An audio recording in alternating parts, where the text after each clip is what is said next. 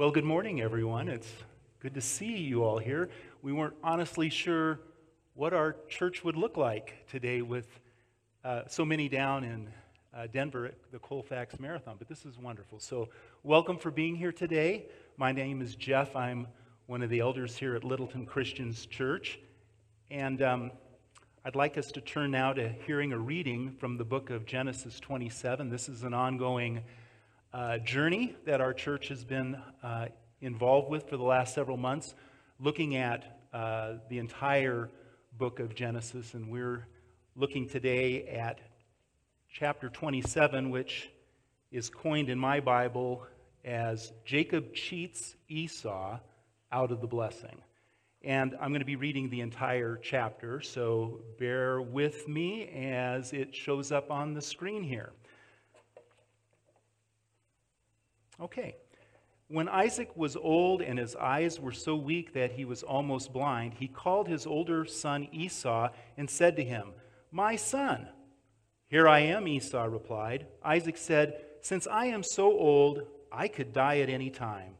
Therefore take your weapons, your quiver and your bow, and go out into the open fields and hunt down some wild game for me. Then prepare for me some tasty food, the kind I love, and bring it to me. Then I will eat it so that I may bless you before I die." Now Rebekah had been listening while Isaac spoke to his son Esau. When Esau went out to the open fields to hunt down some wild game and bring it back, Rebekah said to her son Jacob, "Look, I overheard your father tell your brother Esau, 'Bring me some wild game and prepare for me some tasty food. Then I will eat it and bless you in the presence of the Lord before I die.' Now then, my son, do exactly what I tell you. Go to the flock and get me 2 of the best young goats. I'll prepare them in a tasty way for your father, just the way he loves them. Then you will take it to your father. Thus he will eat and bless you before he dies." But Esau, my brother, is a hairy man," Jacob protested to his mother Rebekah, "and I have smooth skin. My father may touch me, then he'll think I'm mocking him, and I'll bring a curse on myself instead of a blessing." So his mother told him, "Any curse against you will fall on me, my son. Just obey me. Go and get them for me." So he went and got the goats and brought them to his mother. She prepared some tasty food just the way his father loved it. Then Rebekah took her older son Esau's best clothes, which she had with her in the house, and put them on her younger son Jacob. She put the skins of the young goats on his hands and the smooth part of his neck. Then she handed the tasty food and the bread she had made to her son Jacob. He went to his father and said, "My father," Isaac replied. "Here I am. Which are you, my son?" Jacob said to his father, "I am Esau, your firstborn. I've done as you told me. Now sit up and eat some of my wild game so that you can bless me." But Isaac asked his son, "How in the world did you find it so quickly, my son?" "Because the Lord your God brought it to me," he replied. Then Isaac said to Jacob, "Come closer so I can touch you, my son, and know for certain if you really are my son Esau." So Jacob went over to his father Isaac, who felt him and said, "The voice is Jacob's, but the hands are Esau's." He did not recognize him because his hands were hairy, like his brother Esau's hands. So Isaac blessed Jacob. Then he asked, "Are you really my son Esau?" "I am," Jacob replied. Isaac said, "Bring some of the wild game for me to eat, my son. Then I will bless you." So Jacob brought it to him, and he ate it. He also brought him wine, and Isaac drank. Then his father Isaac said to him, "Come here and kiss me, my son." So Jacob went over and kissed him.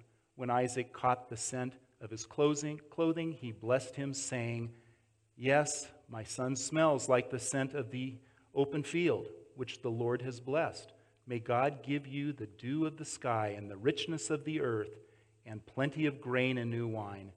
May peoples serve you and nations bow down to you. You will be Lord over your brothers, and the sons of your mother will bow down to you. May those who curse you be cursed, and those who bless you be blessed. Isaac had just finished blessing Isaac had just finished blessing Jacob, and Jacob had scarcely left when his father's presence when his brother Esau returned from the hunt. He also prepared some tasty food and brought it to his father. Esau said to him, "My father, get up and eat some of your son's wild game. Then you can bless me." His father Isaac asked, "Who are you?" "I am your firstborn son," he replied, "Esau." Isaac began to shake violently and asked, "Then who else hunted game and brought it to me?" "I ate all of it just before you arrived, and I blessed him. He will indeed be blessed." When Esau heard his father's words, he wailed loudly and bitterly. He said to his father, "Oh, bless me too, my father." But Isaac replied, "Your brother came in here deceitfully and took away your blessing." Esau exclaimed, "Jacob is the right name for him. He has tripped me up 2 times. He took away my birthright, and now, look, he has taken away my blessing." Then he asked, "Have you not kept back a blessing for me?" Isaac replied to Esau, "Look, I have made him lord over you. You have made all his relatives and servants and provided him with grain and new wine. What is left that I can do for you, my son?" Esau said to his father, "Do you have only that one blessing, my father? Bless me too." Then Esau wept loudly. So his father Isaac said to him, "See here, your home will be by the richness of the earth and by the dew of the sky above. You will live by your sword, but you will serve your brother. When you grow restless, you will tear off his yoke from your neck." So Esau hated Jacob because of the blessing his father had given to his brother. Esau said privately, "The time of mourning for my father is near, when I will kill my brother Jacob." When Rebekah heard that her older son Esau had said, she quickly summoned her younger son Jacob and told him, "Look, your brother Esau is planning to get revenge by killing you. Now then, my son, do what I say. Run away immediately to my brother Laban in Haran. Live with him for a little while until your brother's rage subsides. Stay there until your brother's anger against you subsides and he forgets what you did to him. Then I will send someone to bring you back from there. Why should I lose both of you in one day?" Then Rebekah said to Isaac, "I am deeply depressed because of the daughters of Heth. If Jacob were to marry one of these daughters of Heth who live in this land, I would want to die." This is the word of the Lord. Lord, in this moment of silence, please speak to us about your word.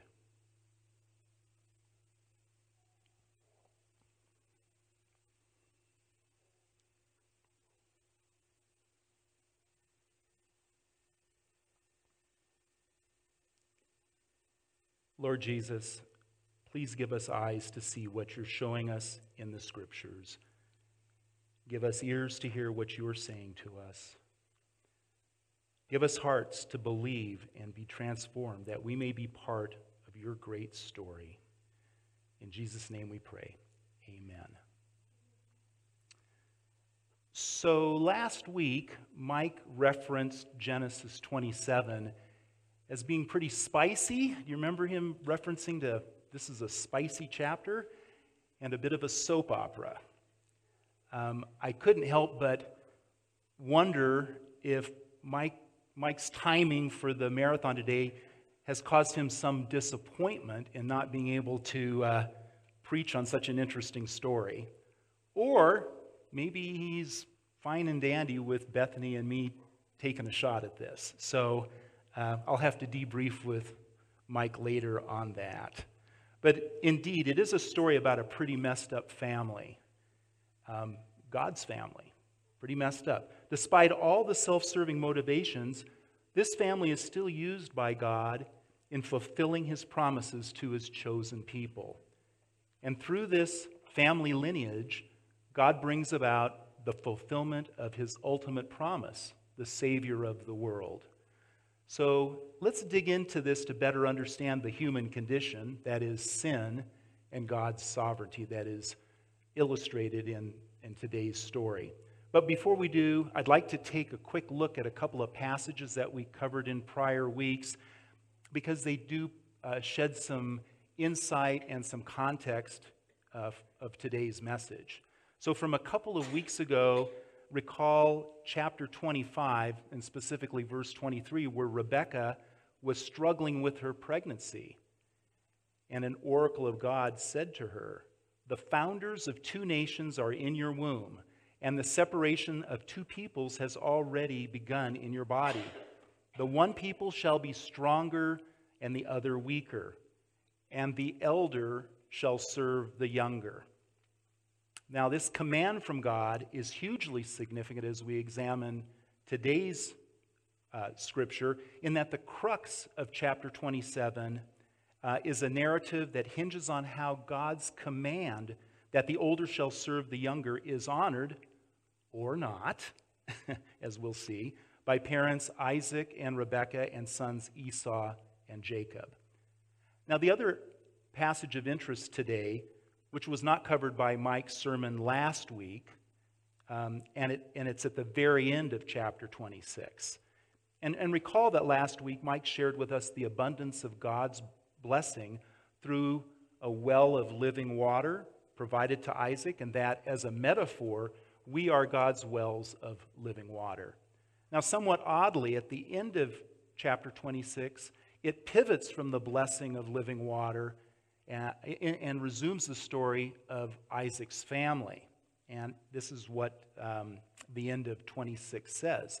Now, Esau was 40 years old when he took as wife Judith, the daughter of Beri the Hittite, and Basmath, the daughter of Elon the Hittite.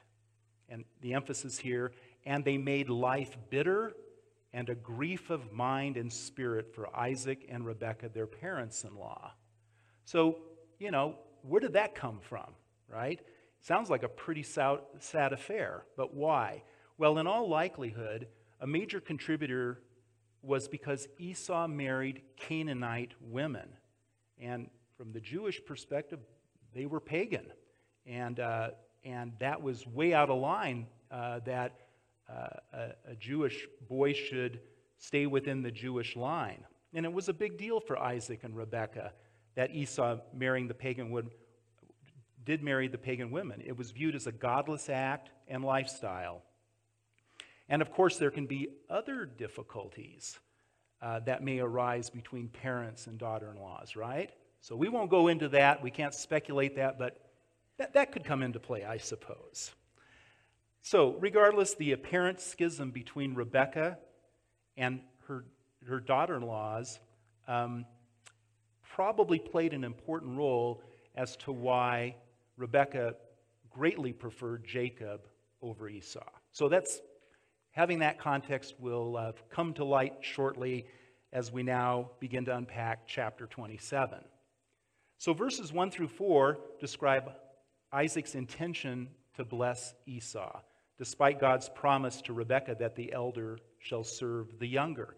I think we can safely assume that Isaac was aware of God's command to Rebekah, that God's blessing should go to Jacob. So why did Isaac disobey God's command? It seemed pretty clear. Well, on the one hand, Isaac liked the fact that Esau was a skilled hunter, and he enjoyed the game that Esau brought to the table. And it was Jewish custom that the oldest son in his birthright would receive the inheritance. But on the other hand, how could Isaac not be aware of Jewish history, and recent Jewish history for that matter, that God's providence results in the blessing conferred upon the children in his family, and specifically, I can point to Abel being the younger, received the blessing over Cain. And then for goodness sakes, we have Isaac himself receiving the blessing over Ishmael. So you would think that Isaac would have understood the providence of God's blessing and God's choice and the need to honor that choice. The core of Isaac's preference for Esau over Jacob is something one commentator that I was researching characterized as a spiritual versus carnal attitude. While Isaac understood the reality of God's promises as conferred by Abraham blessing him, he didn't apparently understand that God's promises are not something that is negotiable. It can't be bartered for, as was the case in Jacob duping Esau for the eldest's inheritance over a bowl of red stew. You might recall that from chapter 25 a couple of weeks ago. Nor can it be reappropriated in Isaac's preference of Esau over Jacob. God's promises are sovereign, period. It's easy to see and frown upon Isaac's failure to follow through in the fulfillment of God's command. But what about us? And let me just be vulnerable here and briefly share a bit about my story where I hijacked God's blessing in my life. When Rebecca and I married 30 plus years ago, I was in my early 30s, and this is probably not stating it strong enough. I was quite an immature Christian, a baby Christian, you would say. At a somewhat detached level of awareness, I knew that our budding careers and financial success was due to being blessed by God. Somewhere up in there, my consciousness, I knew that, right? However, my attitude toward money and success was still very much something I viewed as attributable to my own efforts and my own skills. As a result, the reality was that I paid little attention in looking at my success as being blessed to be a blessing, but rather to self-servingly hold and control. Now, thankfully, I'm not the same guy today that I was 30 plus years ago. And I can give a lot of credit to Rebecca's gracious prompting and persistence. She's been a strong rock in her Christian maturity and helping me along to realize that it's not always about me. It's about fulfilling God's promise to me by being a blessing to others. And doing so through my time, talent, and treasure that God has blessed me with. Now, honestly, this continues to be a growth area for me in my life as I too often get in the way of God's blessing in my life. And I would just say God's ways are better than my ways is very easy to say and not always easy for me to follow. So back to chapter 27, verses 5 through 17, which describes Rebekah's rather bodacious scheme to steal Esau's blessing for Jacob. And you know, Jacob's willingness to play along in duping Isaac by feeling and smelling like Esau in order that he could receive Isaac's blessing. One could argue that Rebekah was simply following her conscience, that the assurement of the fulfillment of God's promise that the elder shall serve the younger, that seems reasonable, and that may be true in Rebekah following her sense of justice.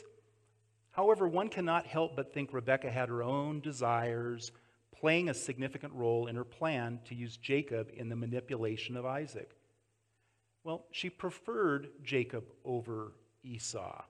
From Rebekah's perspective, Jacob was a refined and kind of a smooth operator, whereas Esau was kind of this rough and tumble Hulk.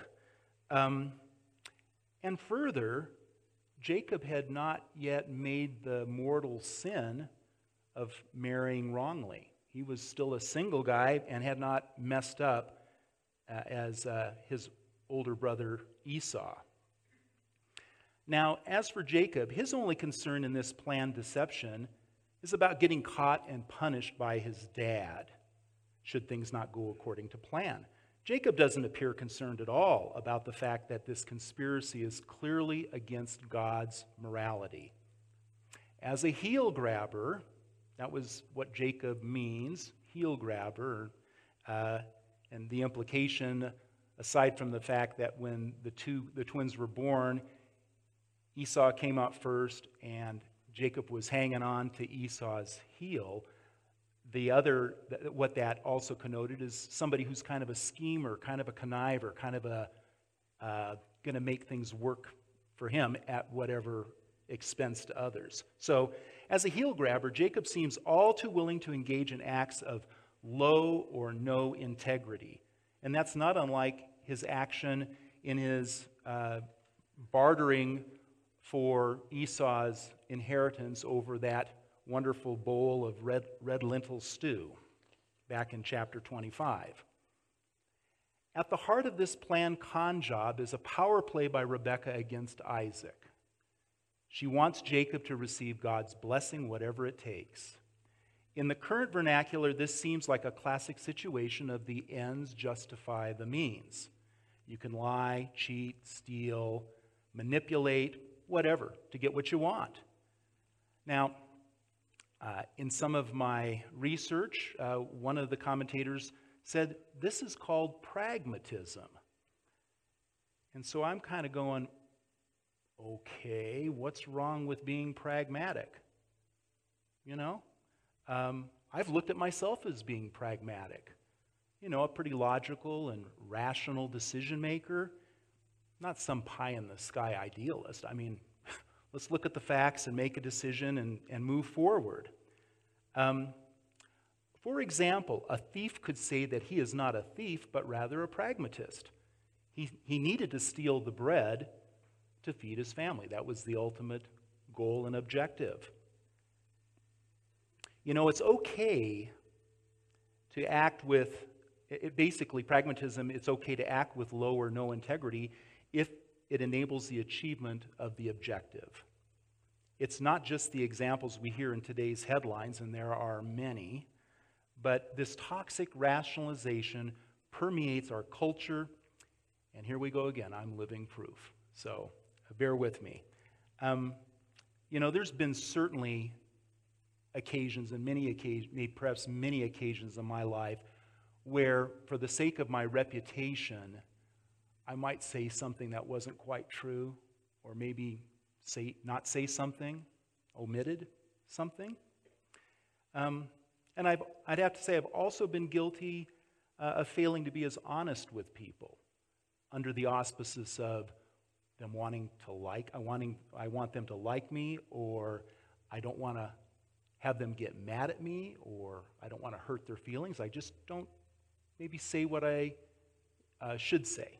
Now, obviously, there's discretion in life, and some business isn't everybody's business. But I'm just saying that for me, as I have reflected upon the moments, and there's a number of them, where I knew that by not saying something or saying something differently that was the full truth, I was protecting and I was holding high something that was my objective, okay?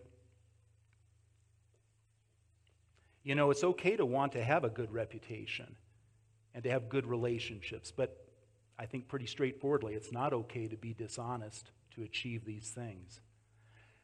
Now, before you think, why is this guy who's so awful up here talking?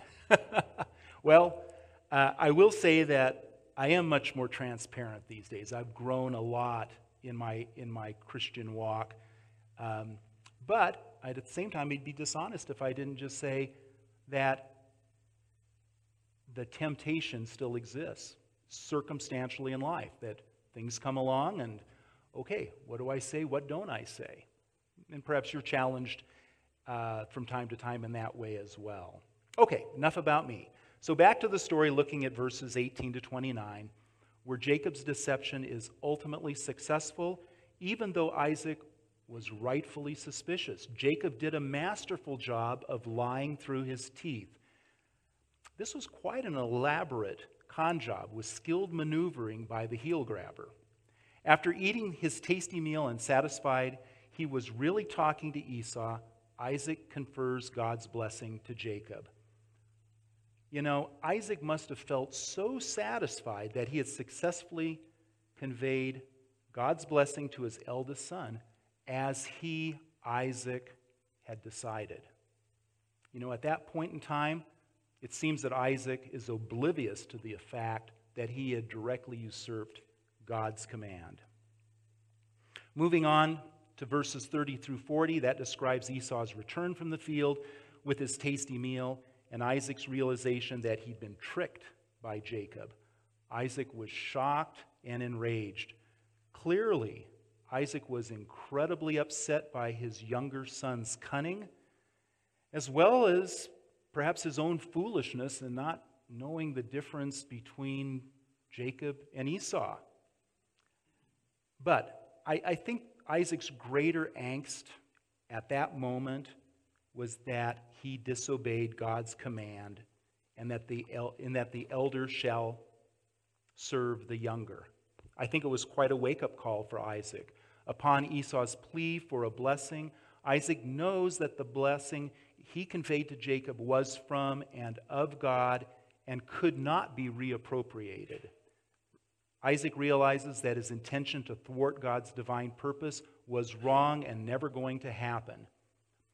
In short, Isaac came to learn that despite his arrogance against God's will was glorious. Now, with regard to Esau's demand for a blessing, it seems to come mainly from a material and not spiritual perspective. There is no recognition that the blessing he covets would come from God, but rather from his earthly father. Ironically, Esau now seems much more interested in a blessing than years earlier when he was willing to rather nonchalantly barter away his birthright for a bowl of red stew. Now, Isaac does confer a blessing to Esau. It comports with God's blessing to Jacob in that the elder is subordinate to the younger, but that he will nevertheless be blessed with a nation, albeit to be filled with struggle and conflict. So our story ends with verses 41 through 46, and it starts out with Esau hating Jacob because Jacob received the blessing Esau thought should be his. Esau hates Jacob so much that he plans to kill Jacob once Isaac has died. After hearing of Esau's plan, Rebekah once again manipulates Isaac by insisting that he send Jacob away under false pretense. Sending Jacob off to Haran really wasn't for the purpose of Jacob finding a Jewish wife, but it was basically to protect his behind from Esau's murderous plan. And they all lived happily ever after. Not really. And we'll find out more in subsequent chapters of Genesis in the coming weeks. Let me summarize. As one commentator puts it, everyone in the family sought the blessings of God without bending a knee to God. This little family was fraught with ambition, jealousy, envy, lying, deceit, coveting, malice, manipulation, stubbornness, and probably my favorite, stupidity. And I do agree with the commentator's assessment. As a result, there were horrible consequences of this sin everyone lost. As we can see in this story, we cannot frustrate God's purposes, but our sin may bring us great trouble. This story illustrates how God uses our sin to accomplish his purposes and at the same time allow consequences for our sin. Okay, so I've tried to unpack this story in terms of the what, who, and why. And now we're going to hear from Bethany in helping us further understand how this story has relevance in our lives and points us to Christ.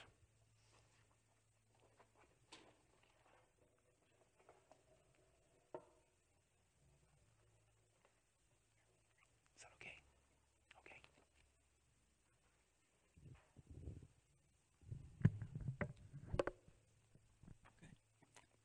So, Esau.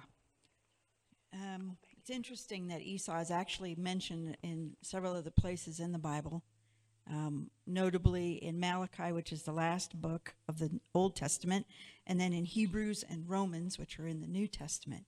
And it's never really a great comment. It's always pretty much, don't be like this guy.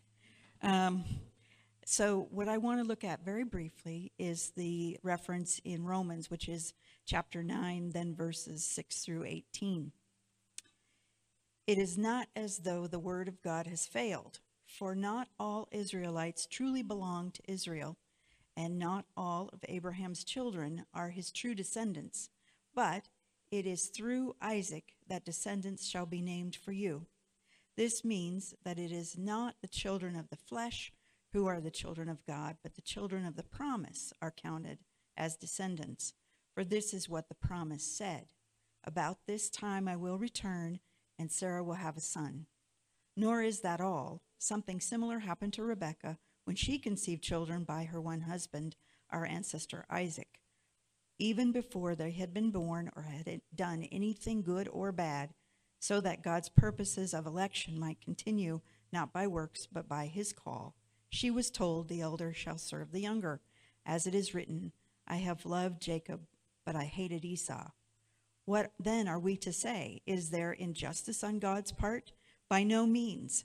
For he says to Moses, I will have compassion, or I will have mercy on whom I will have mercy, and I will have compassion on whom I have compassion.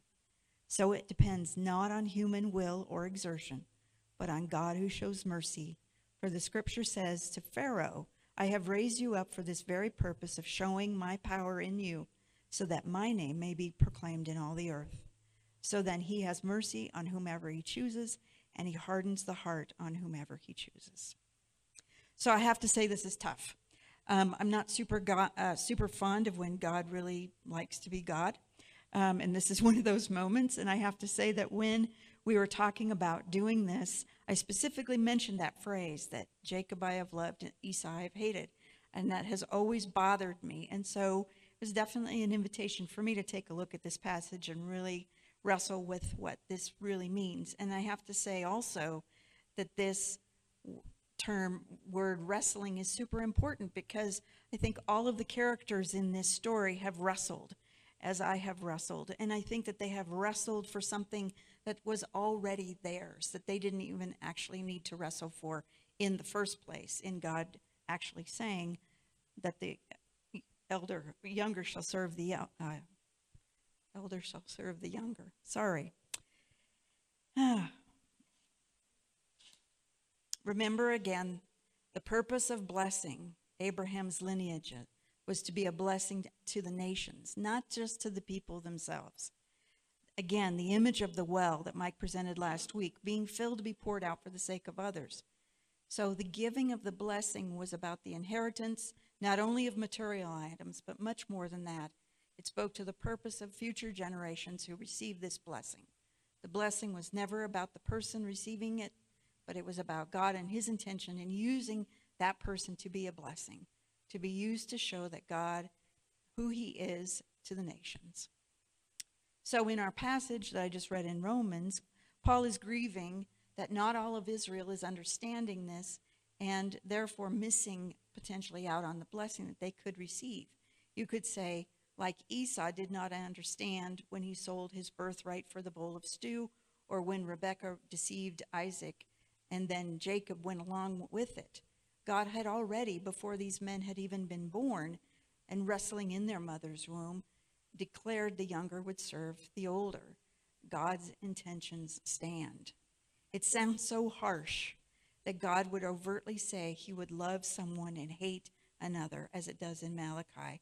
And I have to say, I did a lot of reading up on this one and praying, and commentators say that a better translation of the word hate is actually prefer, which kind of lessens it a little bit. But it can still give way to a temptation in my heart, definitely, to accuse God of being unjust, as Paul asks in this passage, is God unjust? But we have to always remember that Jacob was blessed not solely for his own sake, but to be a blessing even to his own brother Esau, whom was involved also in shirking his responsibilities, giving away his birthright, and also being a blessing to his family down through the generations. So, keeping that in mind, of course, Jesus, being in the line of Abraham, Isaac, and Jacob, is the ultimate source of blessing. He indeed was truly given everything so that he could give everything for us to be poured out as a blessing and for the coverage of our sin. Which brings us to the table, of course. And once again, meals are used to bring about blessing, such as the one that Isaac ate with his son, even though he was being deceived. However, Jesus uses this meal, a familiar one to the people who were eating it with him at the time, to tell a new story and give a new blessing.